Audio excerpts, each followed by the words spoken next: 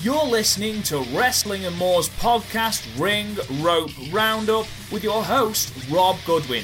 Subscribe to the YouTube channel, follow us on Twitter at WAM Podcast UK, or give us a like on Facebook to keep updated with all new content. If it's wrestling you want, keep it at Wrestling and More. Hello. Welcome to Wrestling and More's Ring Rope Roundup podcast number 8. We are back.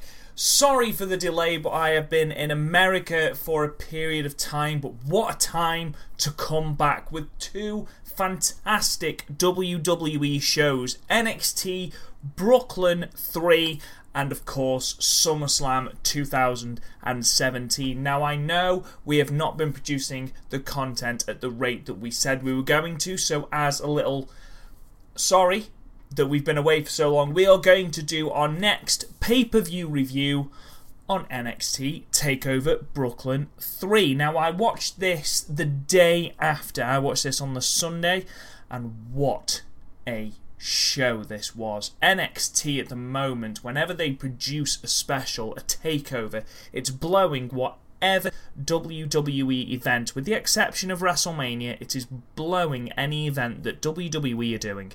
And to be honest, this was no exception. So let's dive straight in, shall we? NXT Takeover Brooklyn 3 from the Barclays Center on the 19th of August 2017.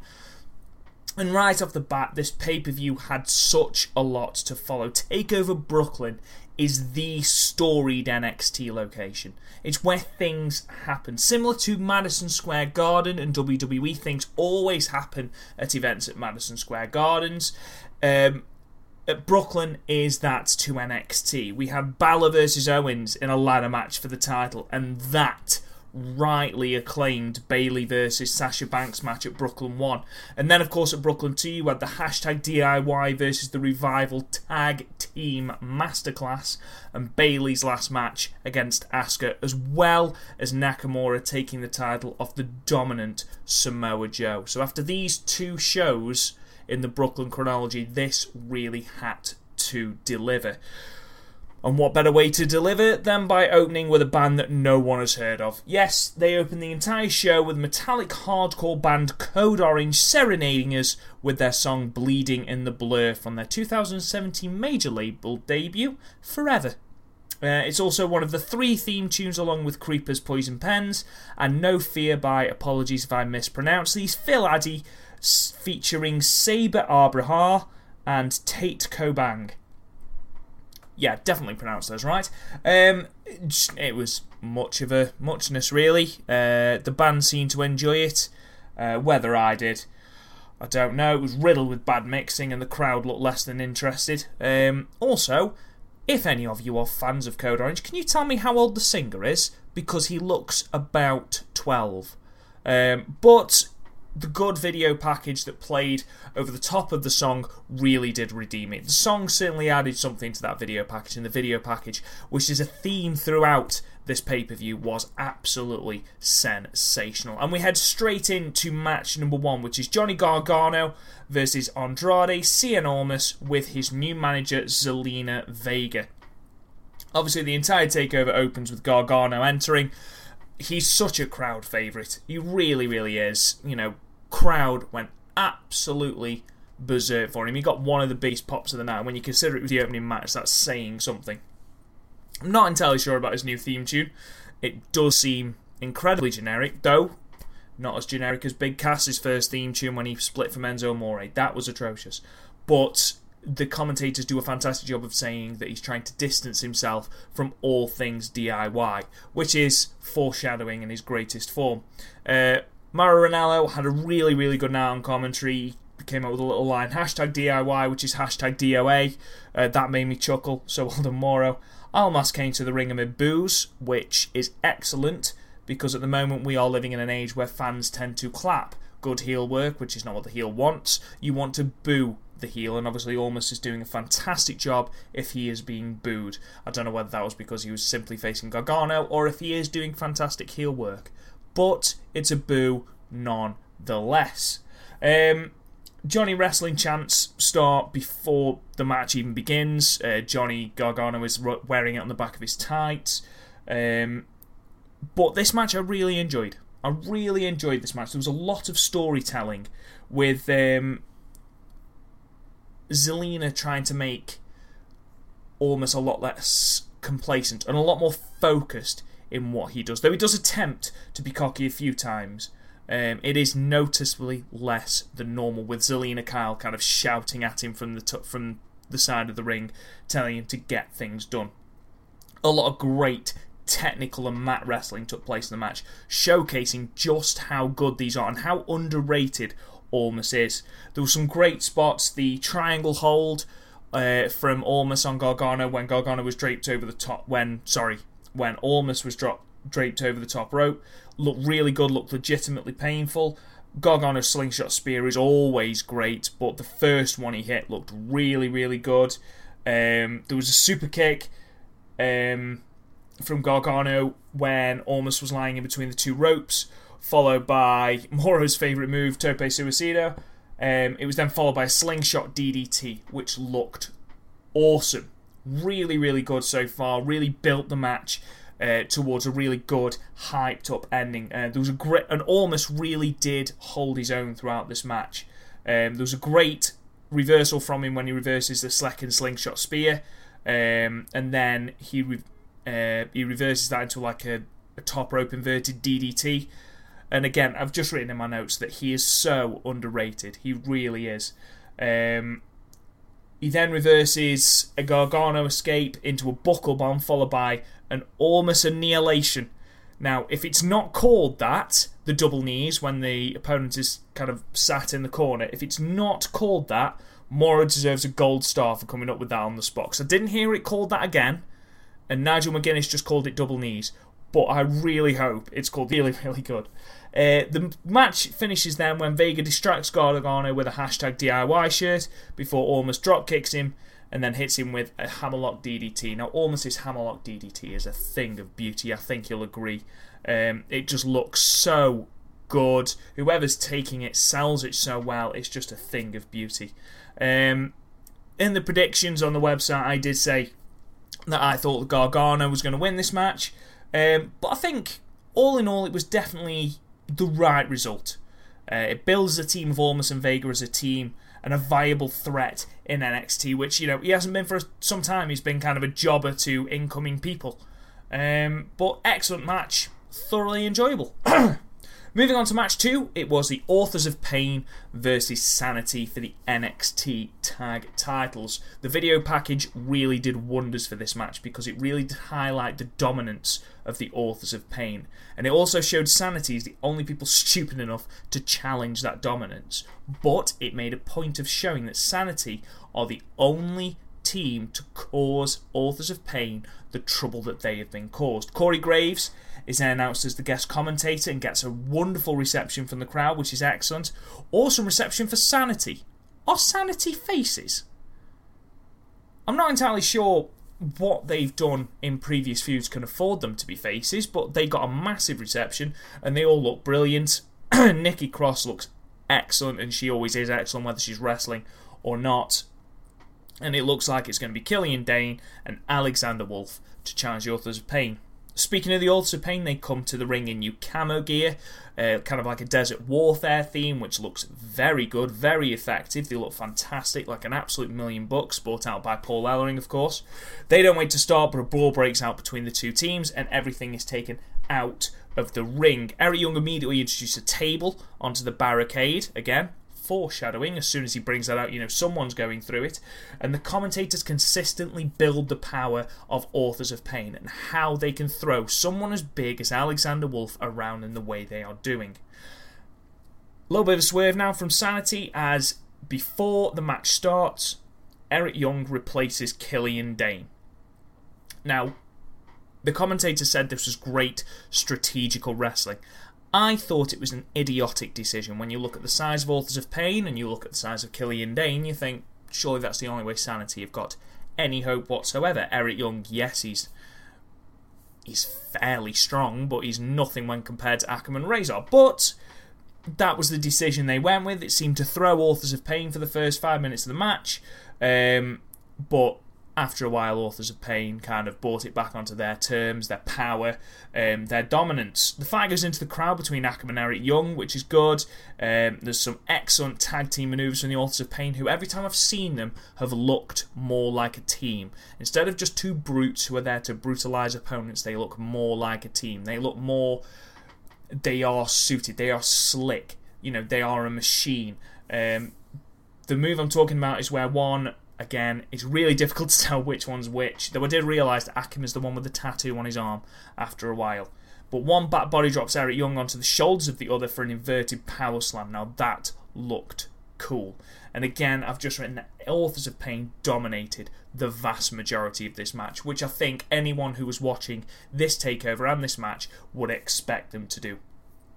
Alexander Wolf. Now, in this match, I'm going to argue that he was the MVP of this match. I've never seen him as anything more than Sanity's glorified jobber.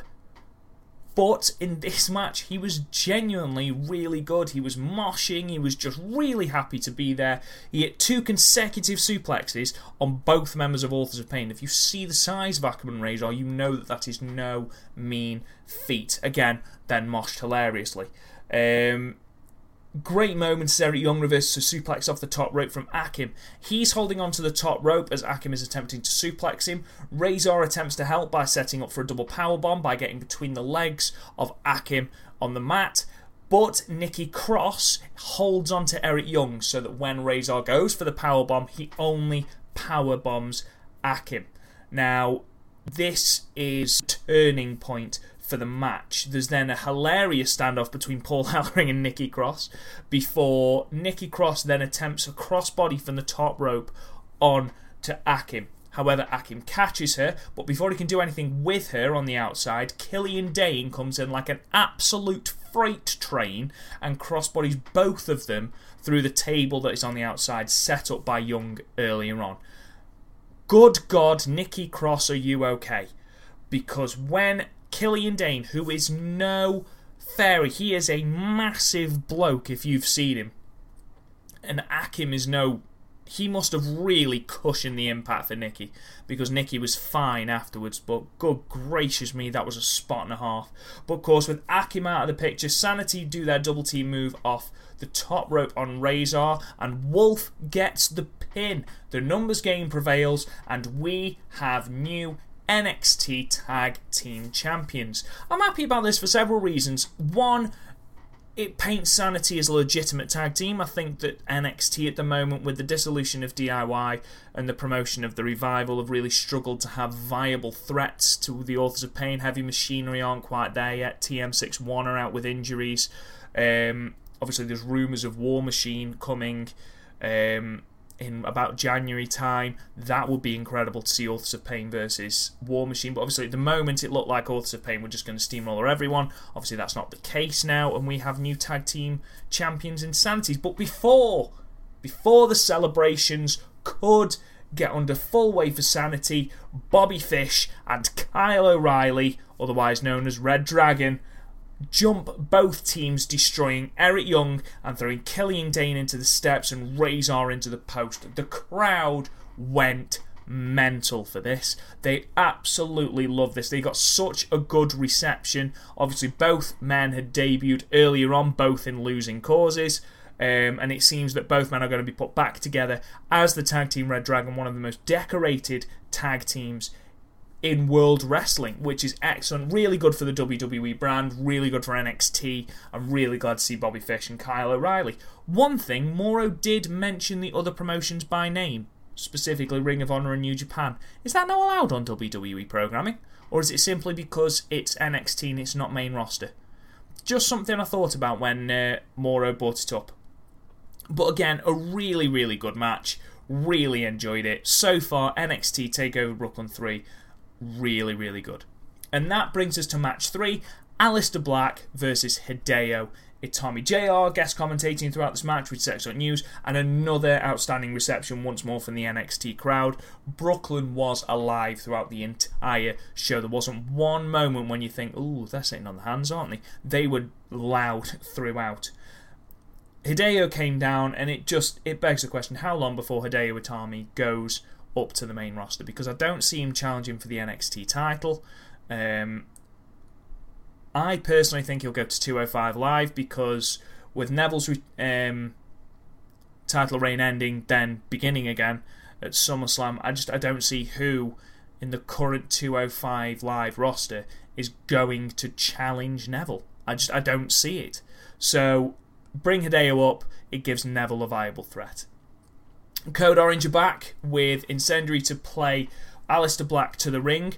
Really adds to the entrance, I must say. I know I ragged on Code Orange at the start of the podcast, but honestly, really, really added to it. I mean, his entrance is just amazing. This man has got just everything in absolute spades. This man will be NXT champion before long, and he will be a huge deal on the main roster. He looks the part, and by God, does he feel the part. However, Hideo Itami gets right in his face and really obviously ruffles the feathers of Aleister Black, who's obviously quite a calm presence. His entire thing is his meditation and his calmness and his mystique, but Hideo Itami really gets into him, really, really kind of ruffles those feathers, and then it just gets down to striking. Both these wrestlers are good, stiff strikers, and the next 2 minutes after this were just hard hitting as hell. Kicks to the head, and there was a particularly stiff one to the chest from Itami, and good God, you heard it around the arena.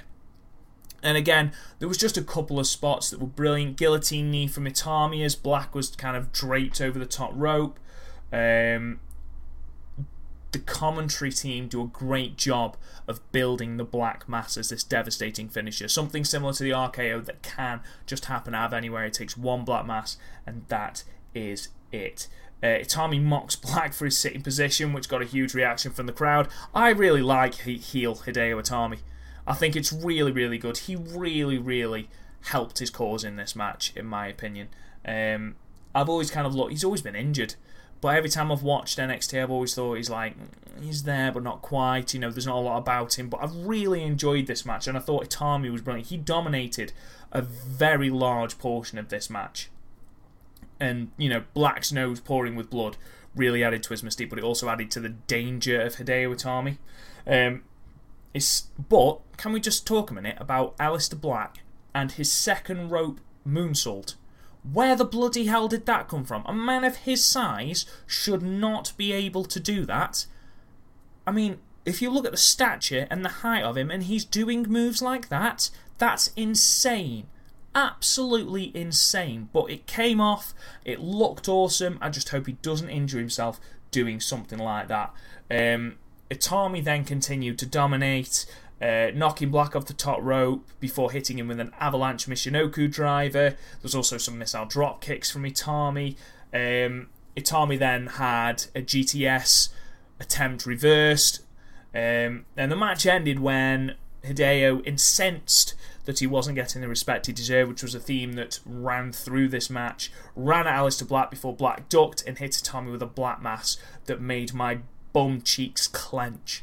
I don't know how he gets the sound without literally kicking Itami's head off, but good grief, the noise and the way Itami sells it, it looks like he's legitimately broken the guy's neck with that kick. It looked insane, and of course you don't kick out of that. 1, 2, 3. Aleister Black wins the match. And it was weird because Hideo Itami did dominate massive portions of the match, and Aleister Black needed to really delve into himself to win this match. And of course, obviously, yes, the commentary team will constantly say it only takes one Black Mass to win. Yeah, but you've got to show some manner of dominance. But again, I have no qualms about this match. I thought this match was brilliant. Aleister Black looks like a beast as usual, still unbeaten in his NXT run. Hideo Itami looked really strong even though he lost. I hope that he gets the push he deserves. I don't think he'll get the NXT title, but whether he gets something, I certainly hope so. He deserves it. Now we move on to match 4 and my personal match of the night. And it was the match that I wasn't sure about at the start of the night, and that's Asuka versus Ember Moon for the NXT Women's Champion. And of course, both these women, especially Asuka, are absolutely outstanding competitors, but their last match, which I think was at NXT Orlando, in my opinion, failed to deliver. I didn't feel it, if you like. I thought it was a bit tame when you compare it to some of Asuka's other matches. However, the video package opens this. Again, another one beefing up the undefeated and unstoppable Asuka. And they really do plug this throughout the entire match. Who is going to break this record of Asuka? Who is going to end the streak? Unfortunately, that does mean that Ember's awful promos post NXT Orlando are shown, which is a shame, when she sat in the stands. They were awful. I don't know what they were trying to do with Ember Moon, and luckily they've stopped doing the weird A-level drama presentations where she sat in the stadium pining about how unfair it is. And she's built up to be more of a monster again, which is excellent. The build to the match has been amazing. It's one of the few good contract signings, and the eclipse that Ember Moon delivers to Asuka, brilliant. It really painted Ember Moon. They really built Ember Moon as someone who could legitimately beat Asuka tonight. And honestly, I thought she'd do it. I predicted Asuka, but I thought, do you know what? Ember Moon could do it here. And I've never thought that about Ember Moon. Yes, she's probably the second. She is the person to take off Asuka, but she's not there yet. But after this build-up, after the video package, I was hyped. I thought, yeah, she could do it here. She really could. Asuka comes to the ring. Her attire is always excellent. She's sporting the Sheamus Mohican in kind of jewel-encrusted form. Ember Moon's entrance, just typical Ember Moon. Match starts like a house on fire, with Ember Moon coming out of the traps like an absolute rabid dog. She destroys Asuka for the first bit, hits her with a brilliant drop kick, but of course, after that, Asuka rallies. You don't become an undefeated women's champion for God knows how long by not rallying after stuff like this, and dominates the following 10 minutes of the match, suplexing Moon on the steel on the outside on the ramp before slowing the pace right down with a series of holds. Ember then shows brute strength. This was so cool. Clearly, Asuka was targeting Moon's arm, because without the arm, there's no eclipse. But at one point, whilst Asuka had Ember Moon's arm locked, she lifted Asuka up with effectively one arm, which was incredible, and hit a one-shoulder suplex, which looked incredible. The crowd popped big for it, and at this point you're thinking Ember Moon is a legitimate threat. Again, Asuka constantly targeted the shoulder of Ember Moon to try and take the clips out of the match. Clever wrestling from the champion. The commentators play up the fact that Ember still is trying the high-risk moves despite her shoulder injury, and are constantly saying, is this wise, Ember? Because you are going to hurt yourself. And again, foreshadowing. Eventually, though, Ember Moon hits the eclipse. No one kicks out of the eclipse. This has surely got to be the moment. 1, 2, Asuka kicks out. And the entire... You heard just everyone in Brooklyn go, what the hell have we just seen? No one kicks out of the eclipse. It's a devastating finisher. What the hell is this? And you could see in Ember Moon's eyes, it was such good storytelling, you could see in Ember Moon's eyes, what the hell have I got to do to beat this woman? How do we keep Asuka down? And the question is, well, the answer is no one knows, because after building up this move as the move to finish off Asuka, she's kicked out. And Ember Moon has nothing else. She tries a second one, but gets caught by Asuka and is rolled through for a 2 count, but the ref spots the tights being gripped by Asuka. Ember Moon then hits a thunderous super kick, but Asuka again kicks out at 2, and it's at this point you can really see the frustration in Ember Moon's face. Again, the storytelling in this match is absolutely sensational. Then Asuka then locks in the Asuka lock after another close 2 count from Ember Moon. Asuka reverses it into the Asuka lock. Ember Moon tries but cannot withstand it and taps, and Asuka retains. One thing I will say is that after this match, Asuka did a really good job of selling just how hard she'd had to work to beat Ember Moon. Yes, Ember Moon lost at NXT Brooklyn, number 3. But she looked the part. She looked incredible. And she looks like the person to take the title off Asuka when that happens. What they do with Asuka after this, I've got no idea, because everyone, and I mean everyone, every wrestling podcast, every wrestling thing that I've read on the internet, seemingly thought that Asuka, after SummerSlam, was coming up to the main roster. How she's going to do that if she's still NXT Women's Champion, whether they do something like Asuka to relinquish it, or whether she just gives it up saying, I'm done here, there's no one left to challenge me, I'm going to ply my trade on the main roster, or something like that. It seems a bit harsh to get her to drop the title after she's been such a dominant champion for so long, but we'll see. Who knows? Hopefully things will become a bit clearer on Wednesday night after the first NXT episode after TakeOver. But then the main event, match number 5, Bobby Roode versus Drew McIntyre for the NXT Championship. And again, this for me was the video package of the night. I didn't really see what Drew could do. I haven't followed Drew a lot since he returned to the WWE, but after this video package, and again, whoever was in charge of the video packages for NXT Takeover Brooklyn 3 really deserves a hearty clap on the back, because they were spot on, every single one. We are reminded that Brooklyn 2 is the debut of Bobby Roode, and we have a recap of Roode's dominance since his debut, with, of course, his title win at NXT San Antonio, I believe, in January. And then, of course, we have Drew McIntyre's re-debut, and his talk of how his goal now was to win the NXT Championship, and that would be his biggest prize to date, because it would show how far he'd come. Now, I didn't think that they would give Drew a title so soon for that reason, because he has hyped his goal of getting the NXT Championship as being his main goal. So why would you give it to him so soon after his re-debut? But that's neither here nor there. Excellent entrance from Drew McIntyre, flanked by bagpipe players and Scottish band players playing his theme song, which translated really, really well. Thought his entrance was really good. Why is he so wet, though? I don't understand. His hair was like really wet. Like really, really wet. However, you look at excellent entrances, look no further than Bobby Roode. It transcends McIntyre's massively, and McIntyre's was good.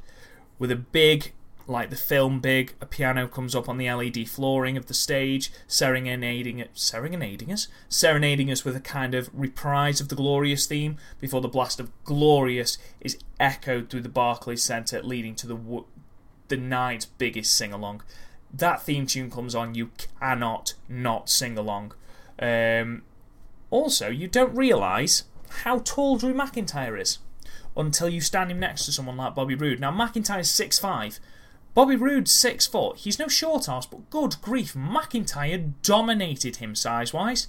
Absolutely towered over the top of him. But the match began. Roode's heel tactics are amazing, especially when you hear him talking to his opponents. He nearly hit a Glorious DDT pretty much right from the off, and you just hear him in Drew McIntyre's ear saying, I was this close. It's very similar to someone like Kevin Owens on the main roster, who's constantly trying to get into his opponent's head. The change in McIntyre, I mean, they showed in the video package quite a lot of stuff from when he was, the chosen one, as Vince McMahon rather lamely labelled him, but the change is just unbelievable. He looks like a completely different man. He does look the total package, he really does. However, Drew performed a nice tilt-a-whirl slam on the apron on the outside, which is good. The match started quite slowly, with Roode attempting again, as heel champions do, to try and slow everything down. Roode then hit a series of neck breakers, including a really cool one off the ropes, and another one on the apron, which was really cool. McIntyre relied a lot on his size advantage and his strength advantage, with Roode relying on his rest holds and again slowing down that match. the spots started to come very slowly, partway through the match. McIntyre performed a Celtic Cross on Roode, who kicks out at 2. Future Shock DDT from McIntyre, but again, Roode kicks out at 2. Roode reverses a Super Celtic Cross into a powerbomb from the top rope, which led to another close 2 count from McIntyre. And at this point, the match is really starting to build. The crowd are getting behind it. You're getting behind it, sitting there watching it. There was a Claymore kick from McIntyre, and you think, this is it. But he got his feet to the rope before 3. Bobby Roode, really great ring awareness, and then rolls out of the ring to stop a second pin, which is excellent again. McIntyre then completely, and I cannot sell this spot enough, similar to Aleister Black's moonsault, where it came out of absolutely nowhere. McIntyre, again, 6'5", 250 pound Drew McIntyre, runs at the ropes, leaps over the top rope, flips, and hits Bobby Roode. And quite rightly, the crowd start chanting holy shit, because it was like The Undertaker doing it at WrestleMania 25. It was just unbelievable. You looked at it and went, good grief, he should not be able to do that. And that's where you think, of course, that Drew McIntyre is going to win, but no, it's on the outside.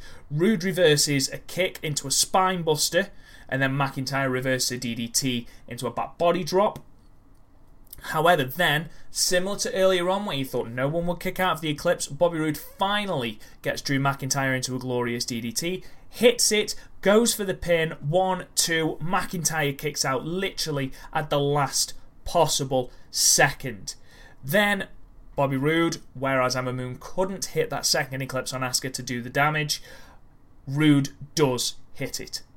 He hits a second glorious DDT, but rather than pinning him, he attempts a third, which Drew reverses. He headbutts Roode, who's stunned, and then he hits a Claymore kick, which of course completely wipes out Bobby Roode.